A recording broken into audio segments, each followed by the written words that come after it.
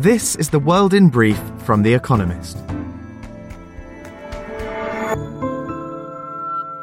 Our top stories. A drone attack on a Russian airfield in Kursk, around 100 kilometers from the Ukrainian border, set a storage tank in a nearby oil facility on fire, according to the region's governor. On Monday, Russia said that Ukrainian drones had attacked 2 other airbases deep inside its territory, killing 3 Russian service members. Kyiv has not claimed responsibility for the strikes.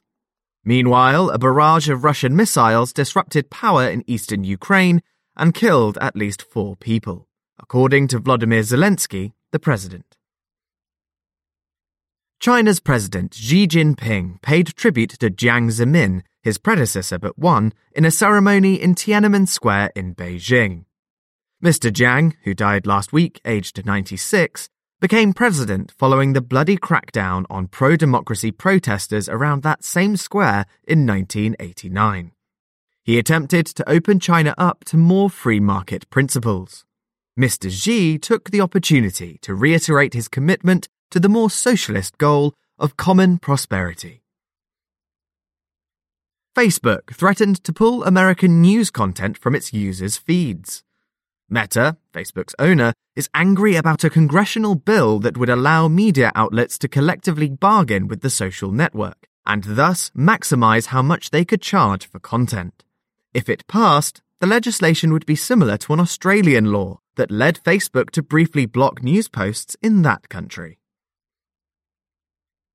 Indonesia's parliament passed a law banning extramarital sex. The new code, which will apply to Indonesians and foreigners, also restricts how much people can criticize the president and public institutions.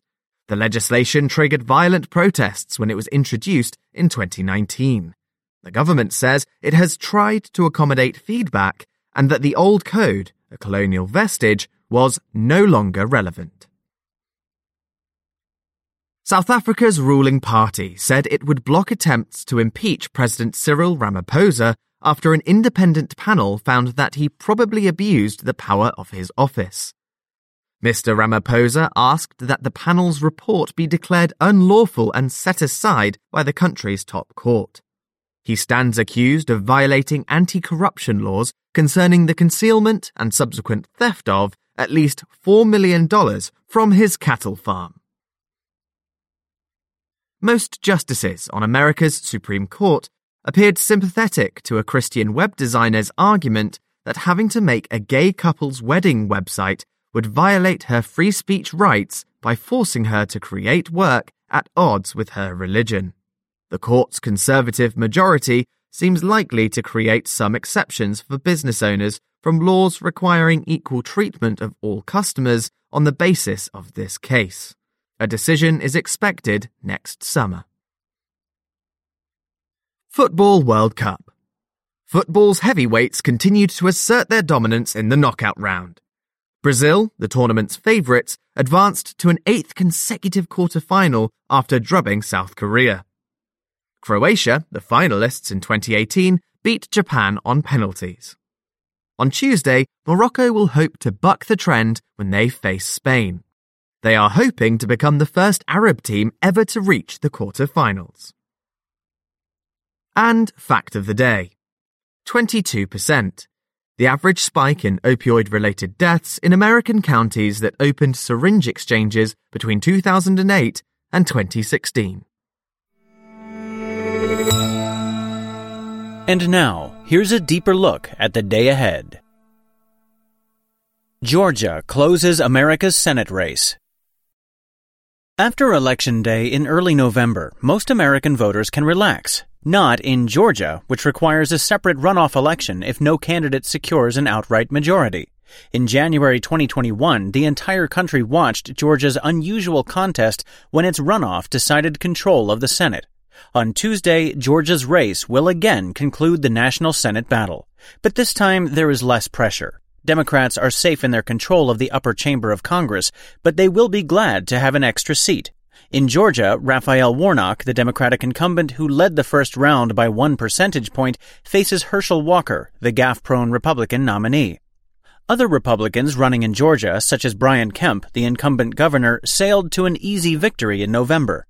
But Mr. Walker, a former football star who has not managed to outrun his personal scandals, may fall flat now that Republicans have no hope of retaking the Senate. Polls show Mr. Warnock enjoying a slight lead. The EU's moment of truth with Hungary. The EU has struggled for a decade to respond to Viktor Orbán's increasingly autocratic, corrupt, and scofflaw government in Hungary. It now has the opportunity to do something about it. Last week, the European Commission recommended that 13.3 billion euros, or $14 billion of aid to Hungary, go forward only if the country carries out reforms. On Tuesday, the Council of EU countries' finance ministers, known as ECOFIN, will vote on that course of action. Ministers are expected to allow 5.8 billion euros in grants from the EU's COVID Recovery Fund to go forward, conditional on Hungary's implementing 27 anti-corruption reforms. But Hungary's prime minister may have enough allies to prevent ECOFIN from freezing the 7.5 billion euros earmarked for his country in the EU's regular budget. He has also been fighting back by blocking a joint aid package for Ukraine and a proposed minimum tax on multinational companies. So despite years of tough talk, the EU may end up letting Hungary get away with embezzling European money. India's controversial citizenship law faces a test. 3 years ago, India's parliament passed the Citizenship Amendment Act, which made it easier for migrants of certain religions coming from neighboring countries to become Indian citizens. The glaring omission of Muslims from that list triggered deadly protests that went on for months. The demonstrations were forced to a halt by the pandemic lockdown, but they succeeded in stopping the governing Hindu nationalist Bharatiya Janata Party from implementing the law. Now the contentious legislation looms large again. Earlier this year, Amit Shah, the Home Minister, insisted that, quote, CAA is and will be a reality. India's Supreme Court could yet foil those plans. After months of delay, on Tuesday, it begins hearing more than 200 petitions challenging the law, many of which argue that the CAA violates the country's secular constitution. India's Muslims, who worry that the law could pave the way to threatening their own citizenship, won't expect the court to take their side. Judges have recently bent to the will of India's heavy-handed government. Can America go green fast enough? On Tuesday, the Biden administration will hold the first lease auction for offshore wind development on America's west coast.